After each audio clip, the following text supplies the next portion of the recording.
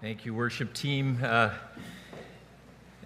Special welcome to you if you are new or a visitor. We're thankful that you're here. My name is Keith. I'm a pastor here at the church. And there is something about when we sing songs, when we declare what God has done in our life, something reorients in our life. Something shifts, doesn't it? It's as though we're tapping into the reason we exist. To glorify God, to enjoy His presence, not simply now, but forever. And I'm thankful that you're here to do that alongside of us. Before I get into preaching the Word this morning, I want to give a heartfelt thank you to those of you who participated in the Jaffrey offering. We receive once a year a Jaffrey offering, which is intended to help launch new ventures internationally to see the gospel brought to the corners of the earth. And this year, the offering has gone to support South Asian pastors who are planting churches in South Asia.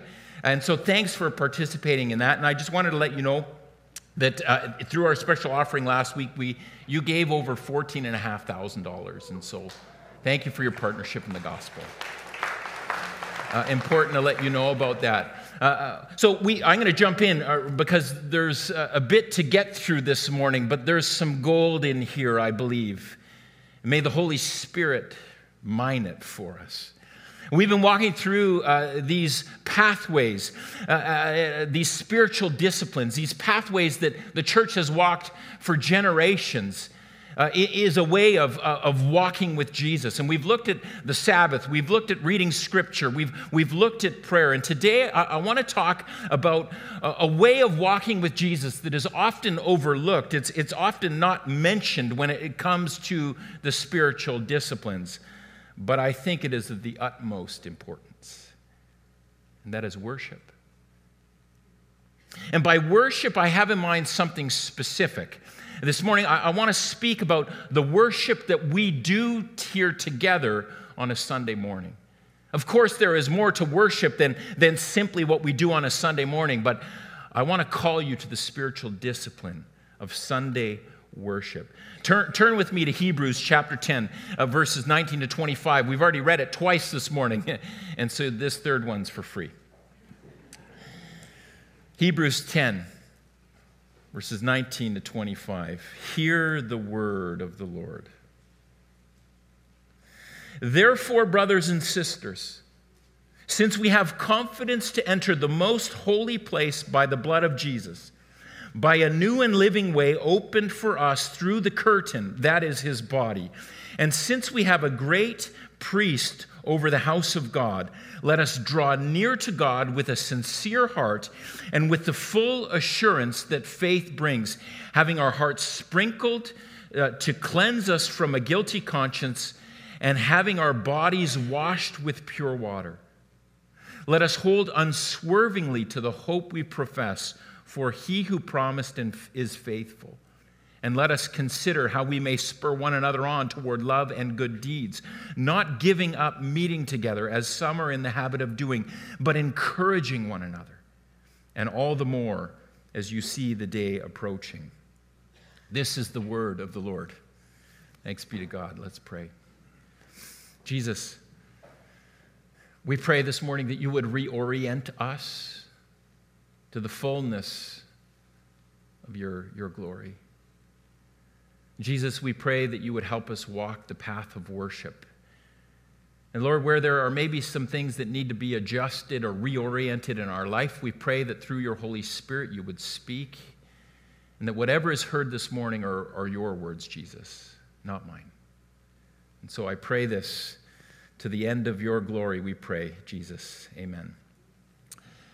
So full disclosure, I hated going to church on Sunday mornings as a kid. I absolutely hated it. Every week, I would, of course, try to get out of this rhythm, of course. When my parents would come to wake me up, I would keep my eyes closed as tight as I could and lie very still, pretending to be asleep. And in my little mind, I was hoping, nay, I was praying that they would take pity on this poor child who was exhausted and given the morning off. I mean, WWJD in that moment, right? But they never took pity on me. I tried week after week, but it never worked. And And so maybe you're a teenager here this morning and you got dragged to church by your parents. I just want to say I feel your pain, homies. Or maybe you're an adult and you're here reluctantly. Perhaps it was your wife who dragged you here this morning. Or maybe you're here because you've been kind to a friend who invited you, and out of kindness you came. Or maybe it's that you're giving this Sunday church thing another try after a season of stepping away. And maybe in the last season of going to church, things didn't go so well. Maybe it was something that the pastor did. Or maybe it was something that someone at the church said to you. I get it. Some of us have a complicated relationship with Sunday morning worship. Yet, regardless of your experience, not to bypass it, but to bring it into the light of Jesus, no matter your experience, I want to suggest to you that finding a regular rhythm of worship with other people is one of the most important things that you can do to regularly walk with Jesus in your own life. And we sometimes dismiss Sunday worship, or we trade it in for something different. We trade it in for a series of online sermons, or simply taking a hike with Jesus in the woods. And while these things are fine, they're good things in and of themselves, I'm convinced that regular worship with other people is one of the most important pathways followers of Jesus can walk. And before I drill in here, before I think I need to try and convince you of what I'm saying is true, but before I drill in there, I want to say this. Sometimes when we get to talking about going to church on Sunday, there's this kind of air about it, isn't there? There's this hint of sometimes legalism or these feelings of guilt arise in us. And I want to name that. And sometimes people come up to me and very kindly, of course, kind of like with hat in hand, looking down and saying, Keith, I'm sorry, I haven't been in church for a little while. And I'm like, it's okay. Or maybe you walked into church this morning and the people you normally sit beside looked at you and said, well, I haven't seen you in a while. Right? Those things happen. There's these subterranean feelings of guilt and legalism. And so I want to say at the outset, today we are going to say no to shame. We are not going to shame. And if you're feeling sheepish about your church attendance track record, don't hang your head in shame, because that's not where Jesus hangs your head. Jesus has some good things to speak to each one of us, but we need to open our ears and our hearts to hear what he says. So be engaged. We can do this, and we are going to say no to shame. And you can add to your comfort in the fact that when I'm on holidays, from time to time, sometimes I decide not to go to a church Sunday service. Sometimes I decide to go skiing with my family or simply to sleep in and watch a soccer game. And so we're all going to say no to the guilt trip this morning. In the text that I read, the author of Hebrews, he's giving direction to a first century Jewish Christian church in Jerusalem. There's a lot going on in there. And he's saying something specific about their gathered worship, their collective worship. Just listen to all the symbols, the symbolism here, all of these symbols of worship that are listed in this short passage of Scripture. And listen and imagine what they would have meant to a Jewish Christian. The text speaks about entering the most holy place. And of course, in the mind of a Jewish Christian, the most holy place would have been the temple of worship where they gathered for worship in Jerusalem. And then there's talk about the curtain in verse 20, which was also in the temple. And if you remember from the Easter story, this is the curtain that separated the holy God from unholy people. The text also speaks about a great priest over the house of God. Of course, it's Jesus. And then there's mention about hearts that are sprinkled and being cleansed of sin, forgiven, and bodies being washed clean. All of these were elements of a Jewish worship service, a gathered people for worship. And what the author of Hebrews is saying is that Jesus now has given a radically new meaning to each of these elements of worship through his death and his resurrection. right? It's Jesus who tore the veil in order to reconcile unholy people with a holy God. Jesus is the great priest who presides over the house of God in worship. He's present with us. It's Jesus who cleanses us from our sin, who forgives us. He washes us clean.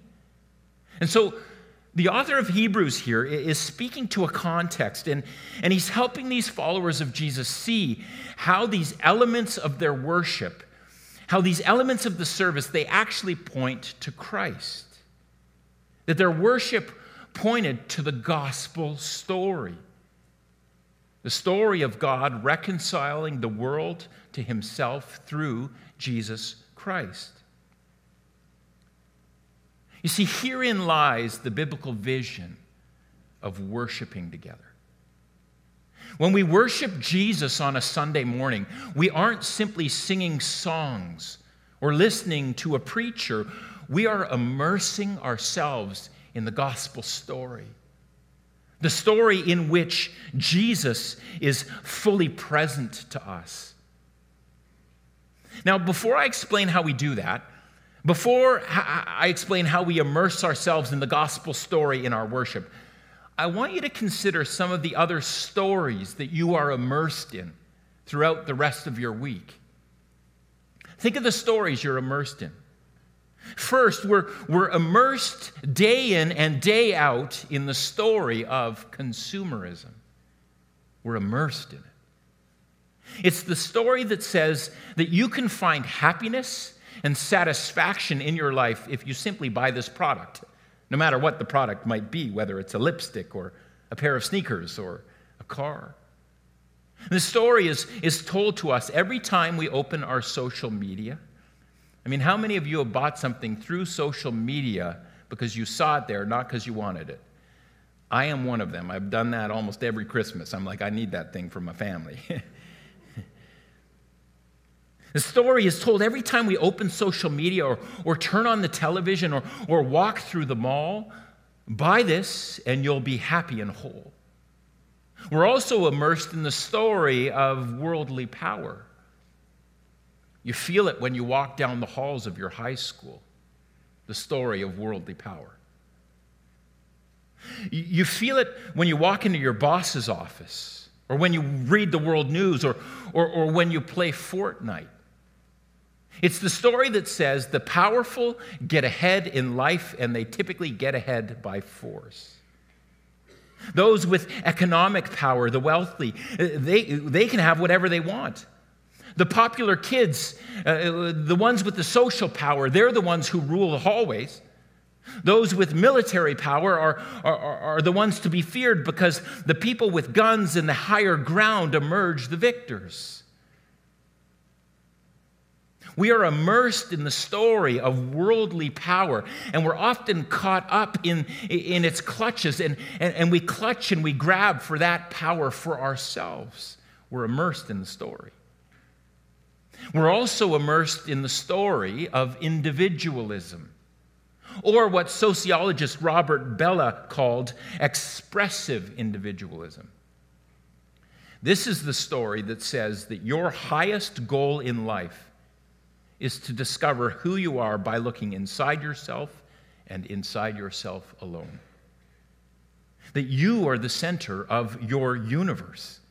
So you get to decide what is right and wrong for yourself. Don't let anyone get in the way of your truth or your self-expression or your identity, because denying your experience of the world is this culture's only sin. See, this story is everywhere. It is the most prevalent story of our Western culture. We are immersed in it.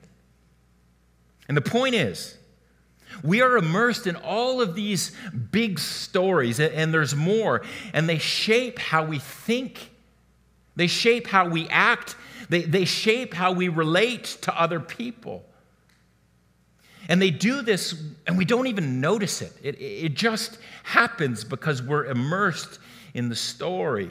And the question that all of us followers of Jesus need to ask is, given all of these stories we are immersed in, how can we immerse ourselves in the one true story that God is writing into the world?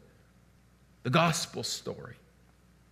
Where in your week can you immerse yourself in and be shaped by the story of God, reconciling a lost and broken world to himself through Jesus Christ? Where can you be immersed in that story? And the answer is, I think, here. Week in and week out, immersing ourselves in the gospel story together in worship. Years ago, I spoke with a woman who was doing her PhD with my wife, Gina. And she was on this journey of discovering Jesus for the first time. She didn't grow up in a church environment. And she started to go to church on Sundays. And she explained to me how she loved the worship services. And I asked, what is it about them that you love? And she says, I love them because they're so unlike anything else in my life. And somehow, I think I need that. And what I think this friend was getting at is that the weekly worship gave her something that she couldn't find anywhere else in her life out there. That she had been immersed in all kinds of stories, promising her a happy and successful life, promising her power and freedom, but it was here, immersed in the gospel story, that she came to see what was missing. That happens to us week in and week out. And when we commit ourselves to the spiritual discipline of worshiping regularly with other people, we immerse ourselves in the story of the gospel. And it not only shapes the person that you become, it not only shapes us into the person God made us to be, it actually disarms all the competing stories that are trying to win your allegiance. And of course, on any given Sunday, we don't notice this big story. We don't see these things happening. We don't notice the story being told. We don't hear the story being read to us word for word, but that's how all these big stories work. They work in our subconscious. And so let me help you hear the narrative arc of the gospel that we immerse ourselves in and week out. In our service, we begin with the call to worship. And the call to worship is where through scripture or song, God calls your attention to himself. Because God has been up long before you woke up in the morning. God was there in the beginning. And in the call to worship, we're reminded that we don't go to church to worship as much as God calls us to worship. He has already acted. He's acted to give us life and salvation, and he calls us to pay attention to himself. In other words, he wants us here. And sometimes we casually enter worship thinking that it's the other way around, don't we? We come thinking, what do you have for me today, God? But do you hear the secular story of individualism at play there? What do you have for me today, God? But from the opening call to worship, we're reminded that we are not the center of the universe. That God summons us into his presence because he is the author of life. He is the author of the gospel story. Eugene Peterson says, worship is the strategy by which we interrupt our preoccupation with ourselves and attend to the presence of God. Worship is the strategy by which we interrupt our preoccupation with ourselves and attend to the presence of God. That's powerful. I mean, what other strategy do you have for interrupting your preoccupation with yourself, your problems, your worries, your priorities? Well, worship does that. And then after the call to worship, the service moves on to declare the gospel story. It begins with a call to worship, and then we declare the gospel story. And it's declared through our song, through creeds, and through testimony. In song, we declare it. There will be a day when all will bow before him. There will be a day when death will be no more, standing face to face with he who died and rose again. Holy, holy is the Lord. We declare it in song. In the creeds, we also declare it. I believe in God the Father Almighty, creator of heaven and earth. I believe in Jesus Christ, his Son, our Lord. I believe in the Holy Spirit, the Holy Catholic, which means universal church, the communion of saints, the forgiveness of sins, the resurrection of the body, and the life everlasting. In testimonies, we declare what God has done in our individual lives, but not with a focus on ourselves, not with a focus on our greatness or our achievements, but on his. We declare that God has done what God has done to reconcile broken and sinful people to himself through the love of Jesus. Then, in our service, there is preaching. In preaching, we open our ears in order to hear the gospel in our hearts. And the preacher begins, "This is the word of the Lord." It's a reminder that we are not gods ourselves, but there is a God who has the authority to direct our steps. And his word is living and active. His word is life. His word is filled with the Spirit. And then all God's people say, "Thanks be to God." Then in our worship service, there is prayer. And sometimes we pray prayers of confession.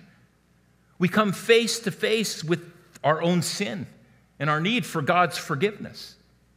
We confess where we've lived into these other stories, these deforming stories, where we've trusted in idols for happiness and wholeness, where we've misused our power, where we've chosen to be gods of our own making. And we pray not simply for forgiveness, but we pray for daily bread. And we pray for God's kingdom to come on earth as it is in heaven. The gospel story contains the whole of life, both the bread and the glories of heaven. Then, regularly in worship, we bring our tithes and our offerings to the Lord.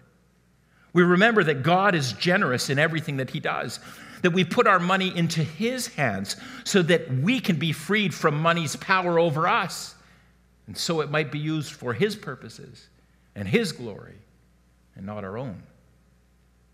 We give because he gave us his Son. And then in worship, we come to this moment where we receive the communion. We take our seat at the Lord's table where we remember Christ's sacrifice and all that it cost him to reconcile us to God. See, it's here at the table where we see how true power is meant to be used.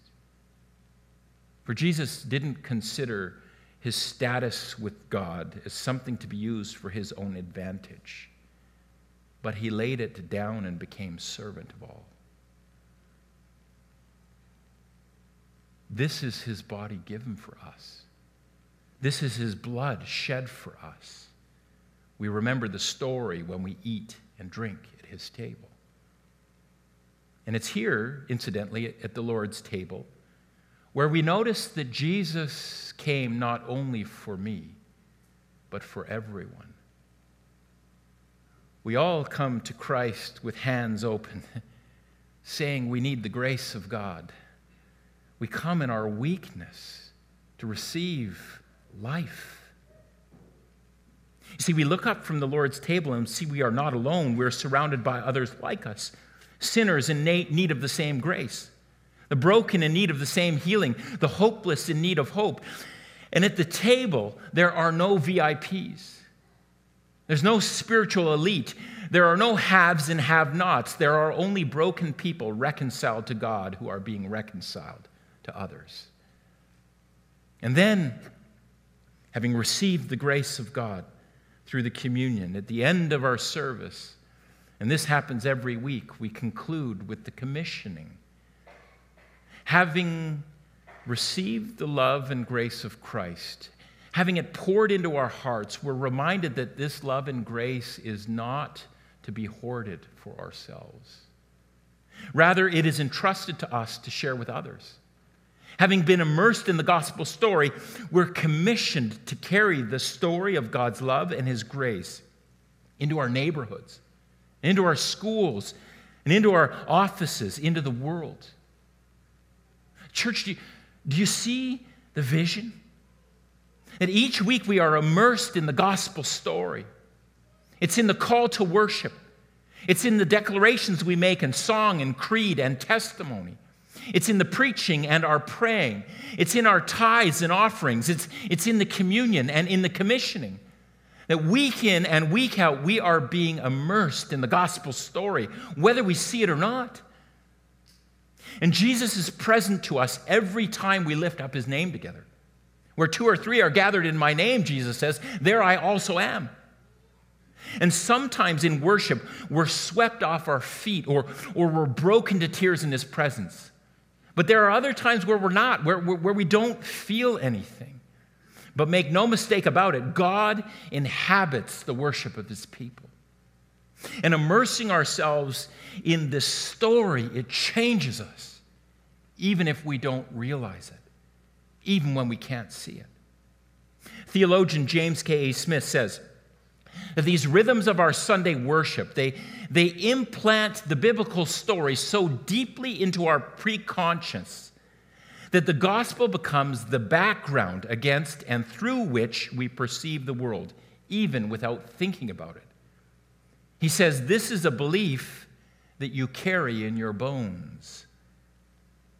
But church, without it, without a time and space to immerse ourselves in the gospel story with others, we will ultimately succumb to all the other deforming stories that we are immersed in throughout the rest of our week.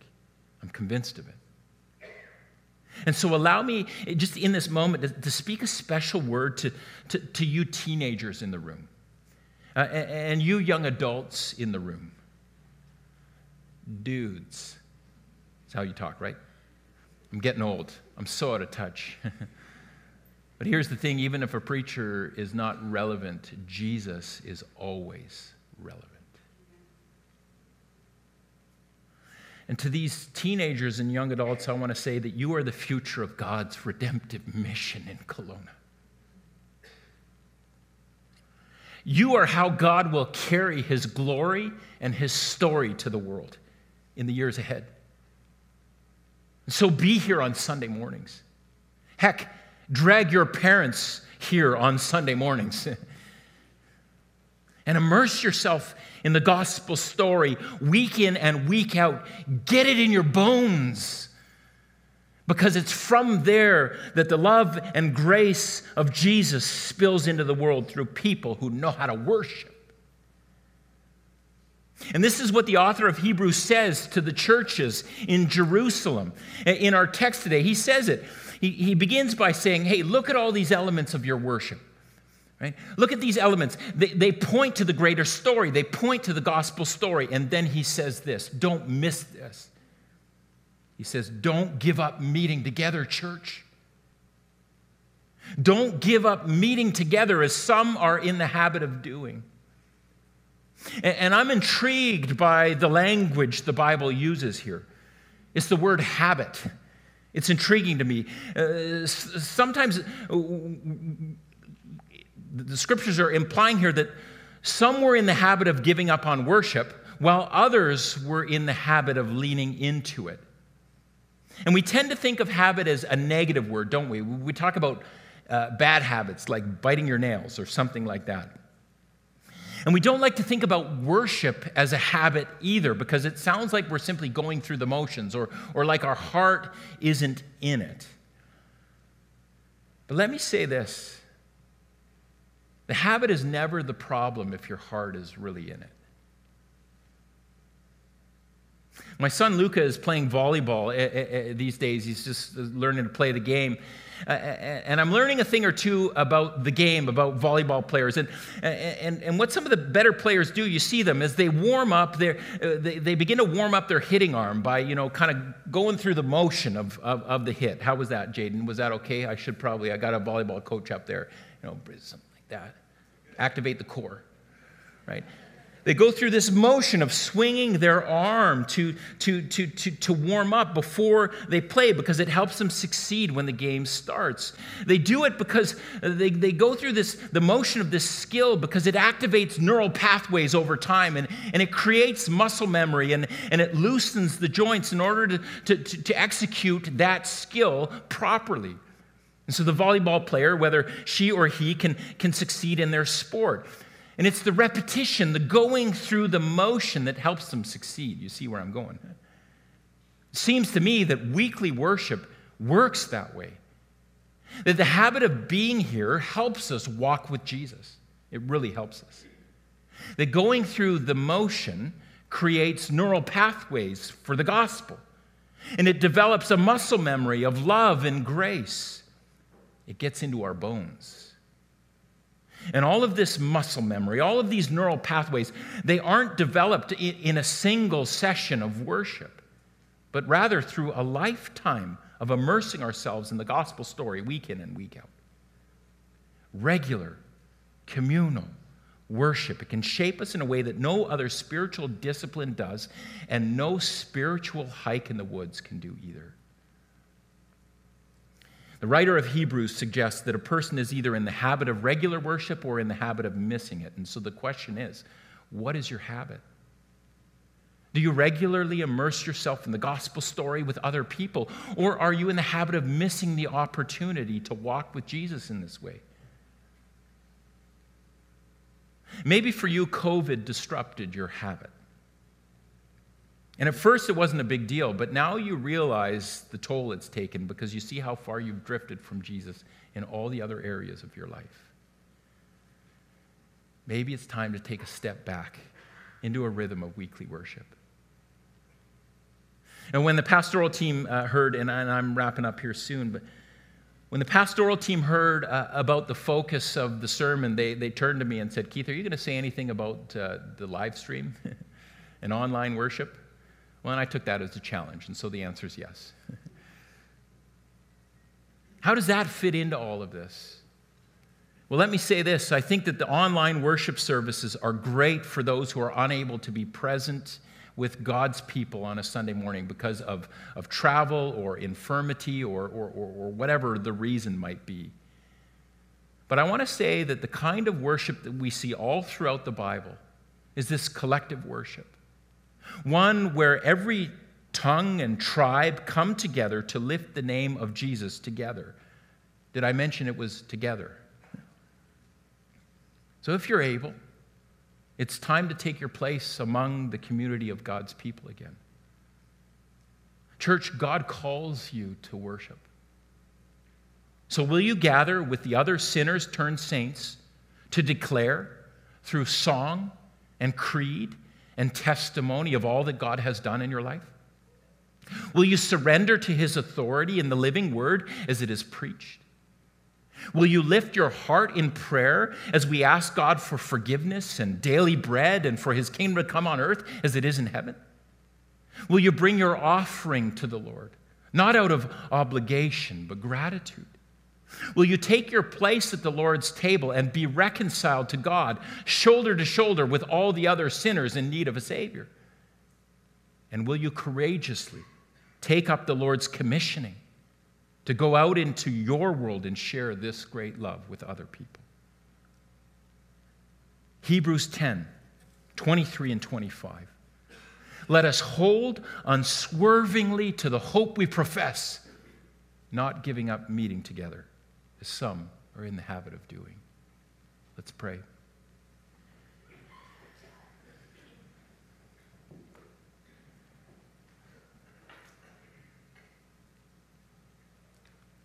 Jesus, where the Spirit of the Lord is, there is freedom. And Jesus, I know you want to bring a measure of freedom to every person in this room. And maybe some of us have felt handcuffed to a bad church experience. And it's getting in the way of worship. Pray that you break those chains through your love and grace. Lord, maybe some people feel handcuffed by situation in their life that it's this blockage of worship.